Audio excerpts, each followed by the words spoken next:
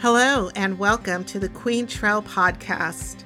Quaintrelle, a woman who emphasizes a life of passion expressed through personal style, leisurely pastimes, charm, and a cultivation of life's pleasures.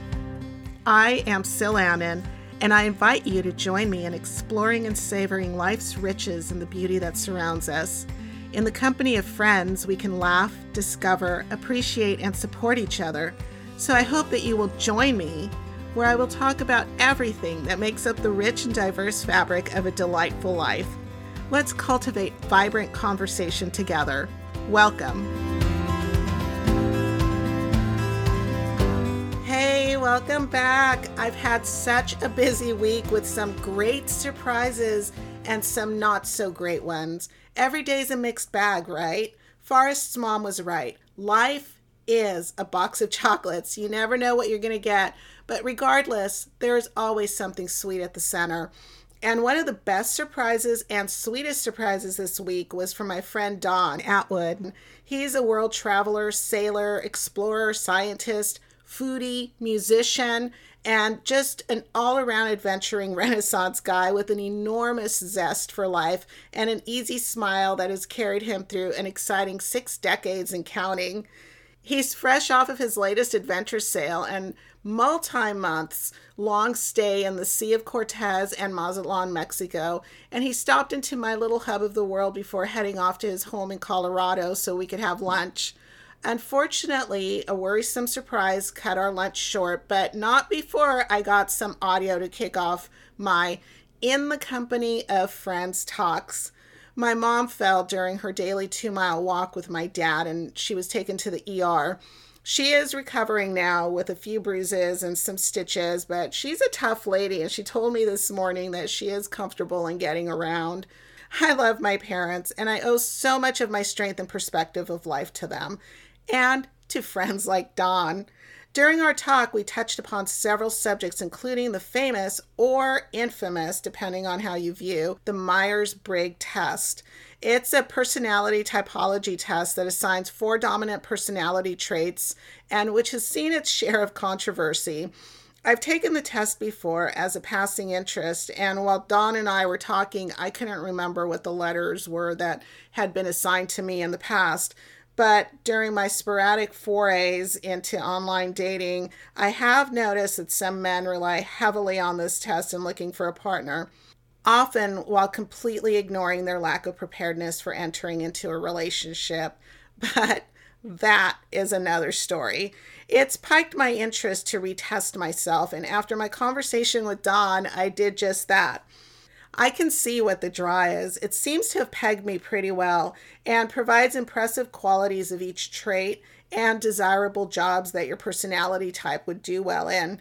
Interestingly enough, there are things that I'm either proficient at or that I've thought about doing. Among them are writer, entertainer, journalist, gardener, scientist. These are all subjects that I excel in and enjoy. There's also architect, physician, and airplane pilot, all of which I've thought of doing. The results provide a confident sense of self with positive traits such as creative, imaginative, logical, appreciates science, empathetic of others, independent, intuitive, philosophical, crafty. There's literally pages and pages of results that include how you learn best, which side of the brain you rely on, and of course, your personality type. I'm an ENTP, or extroverted, intuitive, thinking, perceiving personality, and apparently a rarity among women. The quote is, ENTPs make up only 4.5% of all 16 personality types and are the least common of them all. 1 in every 16 male is an ENTP, while only 1 in every 33 females is one. And that's only 3% of all females. Female ENTPs are one of the most rare type-gender combination, end quote. So ENTPs are known as an originator with an intellectual temperament. I like that. And I like to think that's me. But while the title originator basically states that I can't be boxed in, I still take the results with a grain of salt, which you'll hear in my comment to Dawn that were I to take this test in a different frame of mind and circumstances, I really believe I could come up with different results. I do worry that tests like these, no matter how positive or flattering the final report is, tend to box people in to specific categories, which can be harmful. And some of the things that I don't like specifically about this test is that it doesn't provide a gender spectrum, and it relies on commonly held, antiquated gender beliefs, such as this one. Quote, "There are significantly more male ENTPs than there are females, with males outnumbering females 2-1. One of the reasons that there are more males is that males tend to be thinkers, while females are often feelers." Oh, well, still, looking at my results, I definitely like to grow into and emulate some of these amazing characteristics. I might go into greater depths with these results a little later on another podcast, but for now, I'd like to invite you to join Dawn and me in a wonderful conversation where we'll cover everything from the Myers-Briggs to travel, especially in Costa Rica, retirement, purpose, music, and cocaine hippos. Cocaine hippos, yes.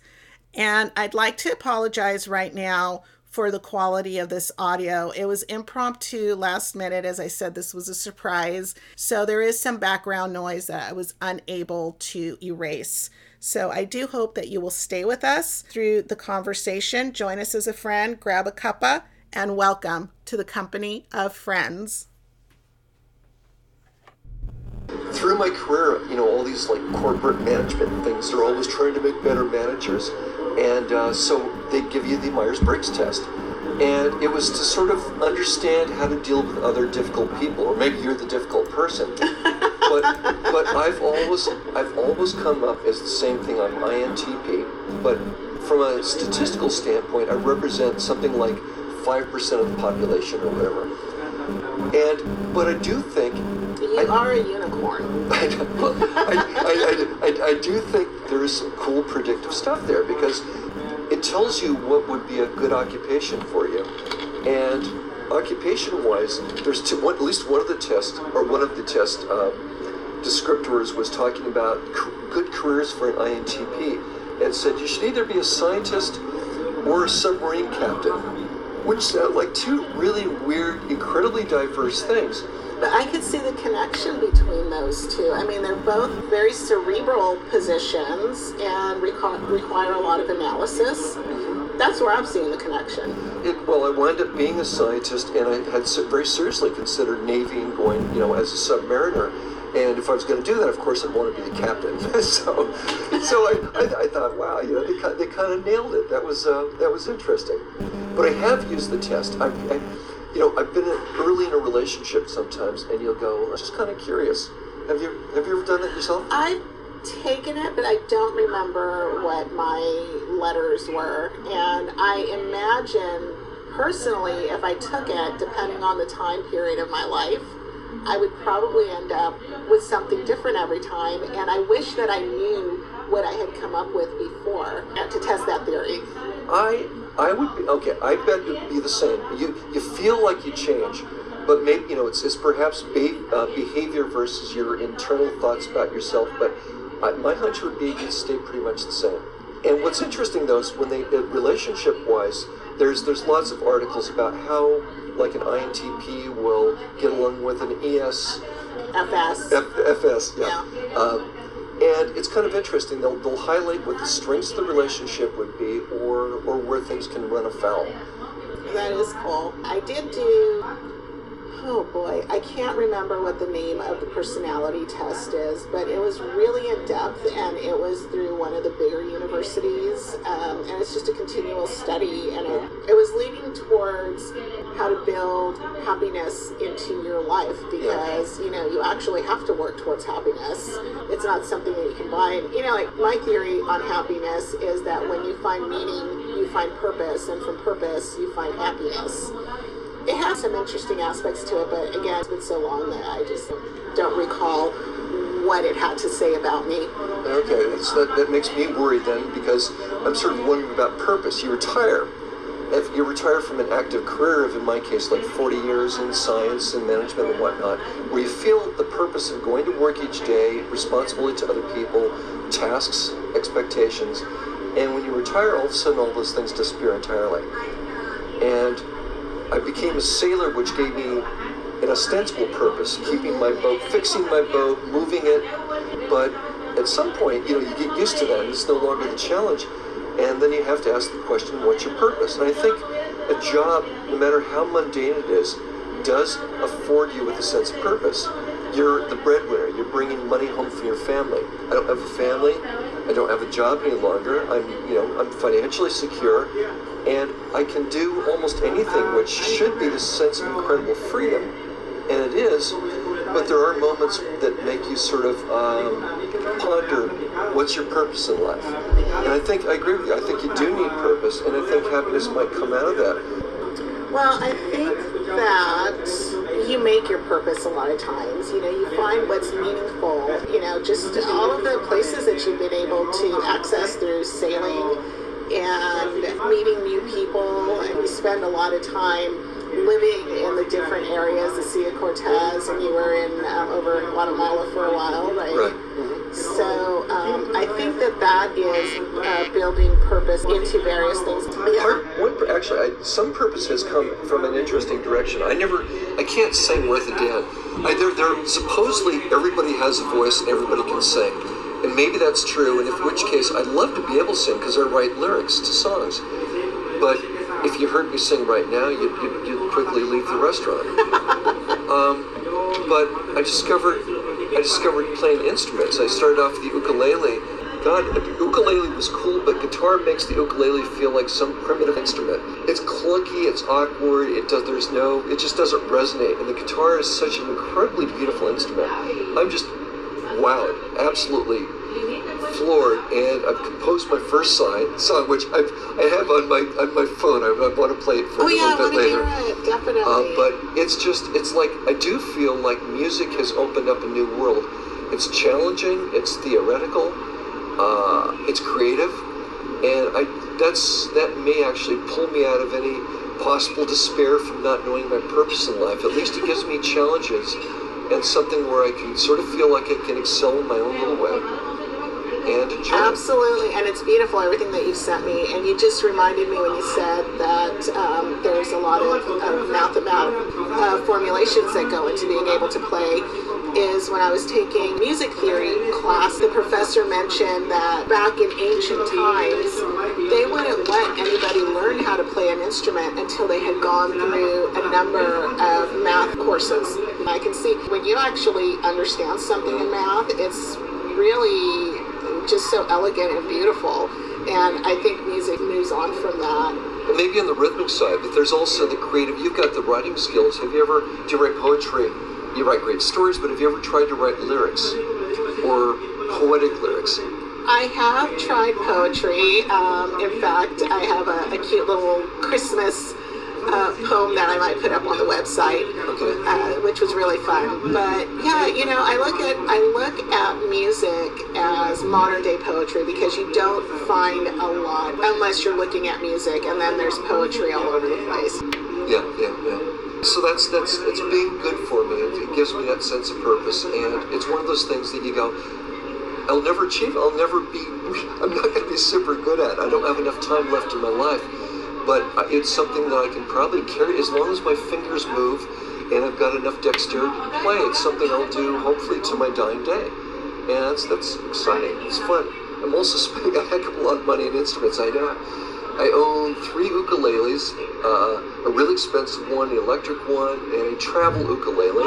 And now I'm proud owner of 2 guitars, and I see 1 or 2 or 3 in my future. So, are they all acoustic, or do you have some? There's a couple of an electric uk and an electric guitar. Wow. That looks real badass, and an acoustic that's just absolutely beautiful. And I was even getting what they have. They call it cajones. Have you ever seen those, or do you know what they are? It's a box that you sit on, and you play with your hands, and you hit like in the corner, and it's a snare drum, and you hit in the middle, it's a bass drum.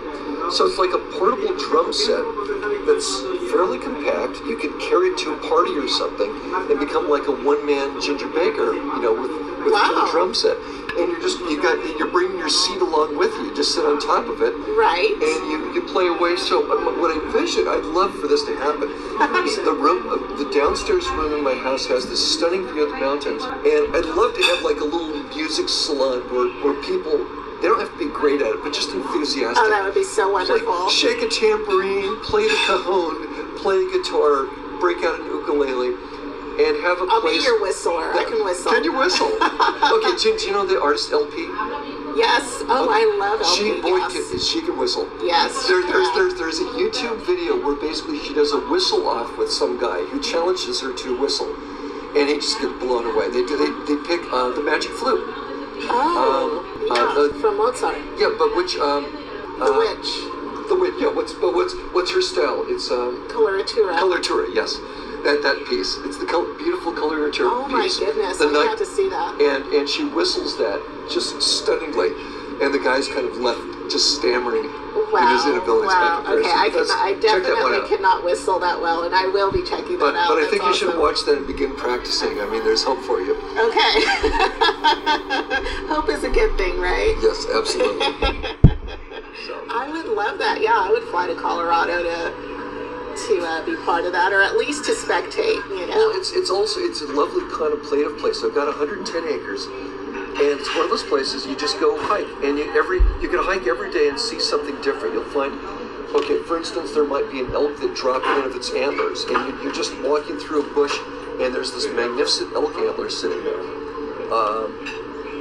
or scat from a black bear, and it's fresh, or steaming even. Right. So there's life so all you know around where you. to step, where not to step. That's so beautiful. So do you collect those antlers? I do, yeah. Yeah. I don't know. I'll do something with them. Not quite sure what, but they're fun to collect. Yeah. Maybe you can make a big arch eventually, like the one in Jackson Hole, Wyoming. That may take a while, but I'll work on it.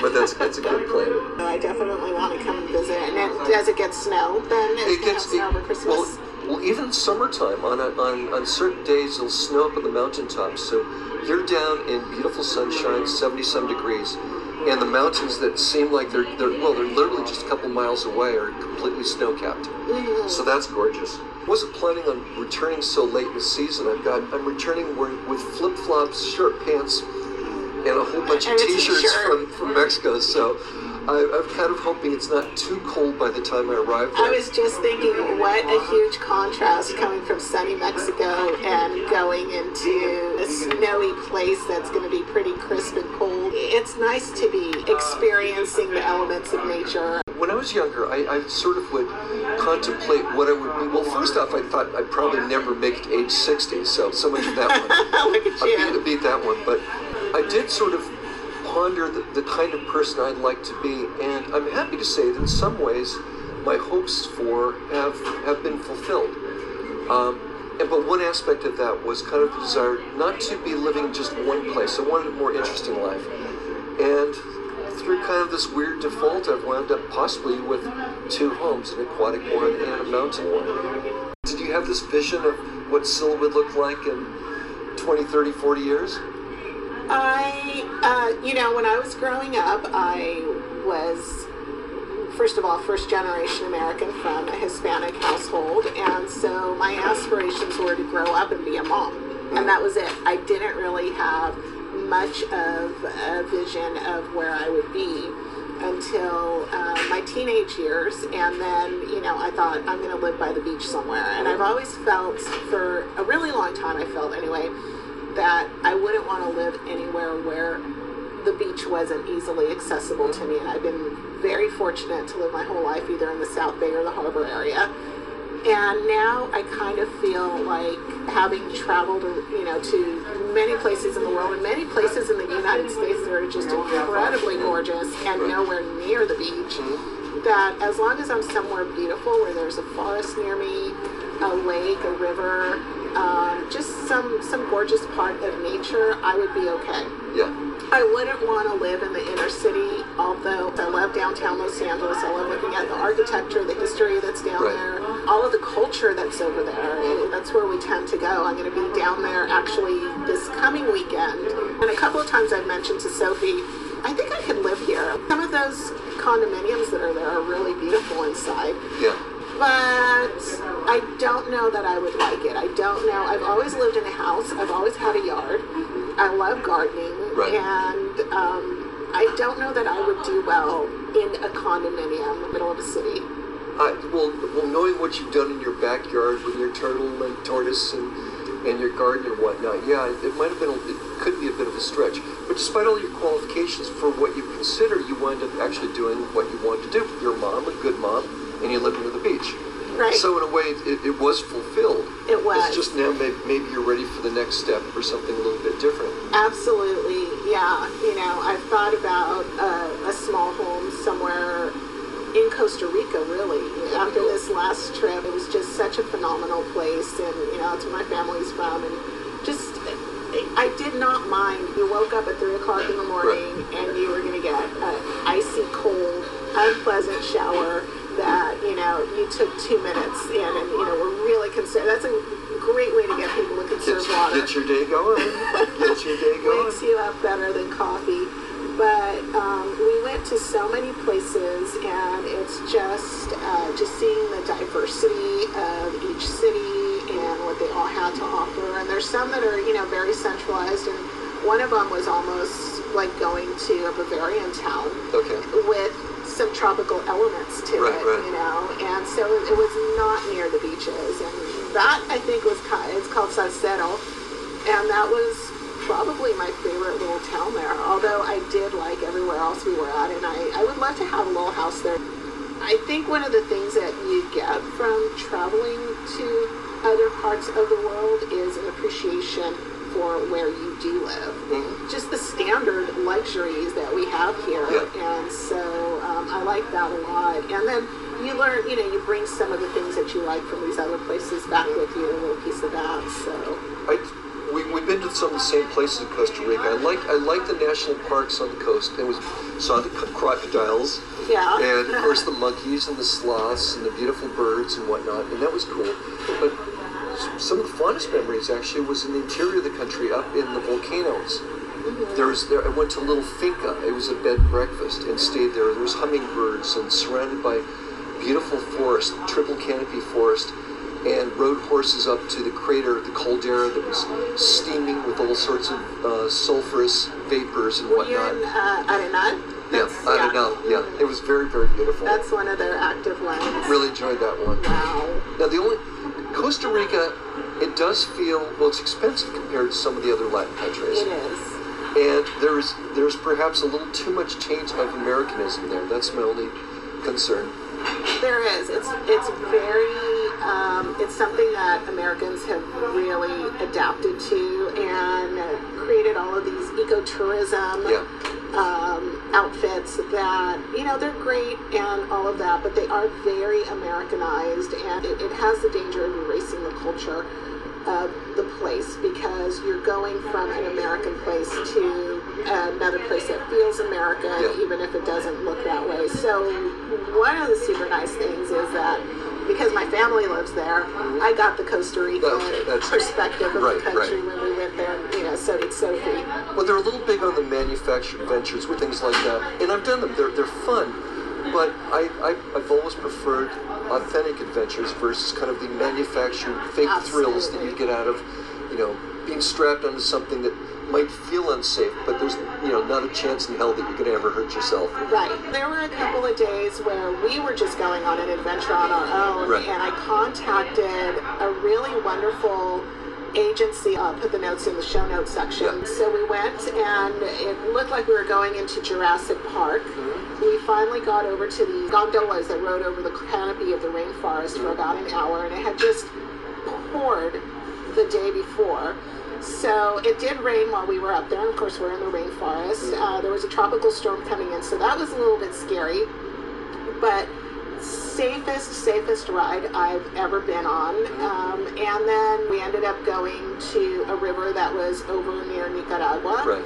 Had lunch in this really fabulous place, and it was supposed to end with a walk around the river that had turned into whitewater rapids very quickly because there was so much rain coming down. It was pretty impressive, the amount of water that came down. If we were there another hour, we would have gone stuck and not been able to return to my aunt's house. But there are some good fabricated adventures. Well, having said, there's one that I loved, and it was a river float trip. And it was a big raft that could hold maybe 12 people. Everybody was given a paddle, and we went down what that was supposed to be class 5. I'm not sure if it really was that, but it was beautiful. There was the little poison dart frogs around. There were fallen trees that we would slip beneath, and there were fast stretches and slow lolling sections just through this beautiful verdant forest. It was pretty stunning. Something very special. And I do appreciate the fact that the Costa Ricans are working to preserve it, whereas some other countries don't. Right. I think it's something like 80% of the country is a biological preserve. Yeah. And one of the things that I also appreciate in that regard is that they've closed down all of their zoos. So it's one of the first countries that has absolutely no animals in captivity other than those that must remain in captivity because they are unable to fend for themselves out in the wild. Yes. While we were on that same adventure I was just talking about, we went through a little area that had some snakes and some poison dart frogs. And they had little notes on there. We were actually confiscated from, drug dealers and that sort of thing. And they actually had the list on there of where exactly which drug dealer had El Chapo's hippopotamus or something. Exactly. Oh my gosh, those cocaine hippopotamuses. Oh yeah, I think giraffes and things. Giraffes, zebras. He brought them all from all of these different places. Sophie and I were talking about it because now they're trying to figure out, they have proliferated. Who knew that hippopotamuses could proliferate to that extent that they're actually damaging the natural flora of the area? They're badass animals. They really are. And they're dangerous. They're very so dangerous. What if the Cape buffalo and hippopotami are the two, I think, most dangerous species on Earth? We think great white sharks and lions, but no, it's these two things. Can you imagine being charged by one of those? Well, or I saw an amazing video. It was these folks. They're in a little motorboat, going along at a good clip, and it was like something out of a Steven Spielberg movie. There's this bulge in the water that was chasing after them. No, this giant bulge, and the thing was going really fast. I mean, these fat little things with their stubby little legs can really move when they're underwater. And these guys were gunning the engine trying to get out of there because they're absolutely terrified. They had like a 50-horse engine, and this bulge of water was catching up on them. So, oh my gosh, that could be. Thank you, El Chapo. So. Oh, that is pretty crazy. Yeah, we're actually helping them to provide contraceptives that would prevent these hippopotamuses from creating more little hippopotamuses, and we're using contraceptive for deer. Right. Got to scale the dosage. Like inject a cord into them or something. So. Right, and then there's the issue of trying to also neuter or space some of them. That's a job I don't want to have. I do not want to neuter a hippopotamus. That would be That's a bad pretty job. dangerous. Yeah, that would be a not good job to have. Yeah, don't bring animals from other parts of the world into your park. Or you take the other approach and you employ human hubris, and you decide to counteract one little threat to society or nature. You bring in another one. There was something on Facebook. It was kind of funny because people actually believed it. There was some place, and I don't recall where there was a threat of great white sharks, and there have been some attacks on people, and there was real concern. So, in all seriousness, it was proposed that the best solution really would be to simply bring in and cultivate and encourage the growth of saltwater crocodiles, because apparently saltwater crocodiles don't like sharks. And it's been statistically proven that wherever there's saltwater crocodiles, there's very few shark attacks. I don't think that should be encouraged. Yeah, let's replace the sharks with these saltwater crocodiles that are also man-eaters. Yeah, those attempts to fix nature don't usually work out either.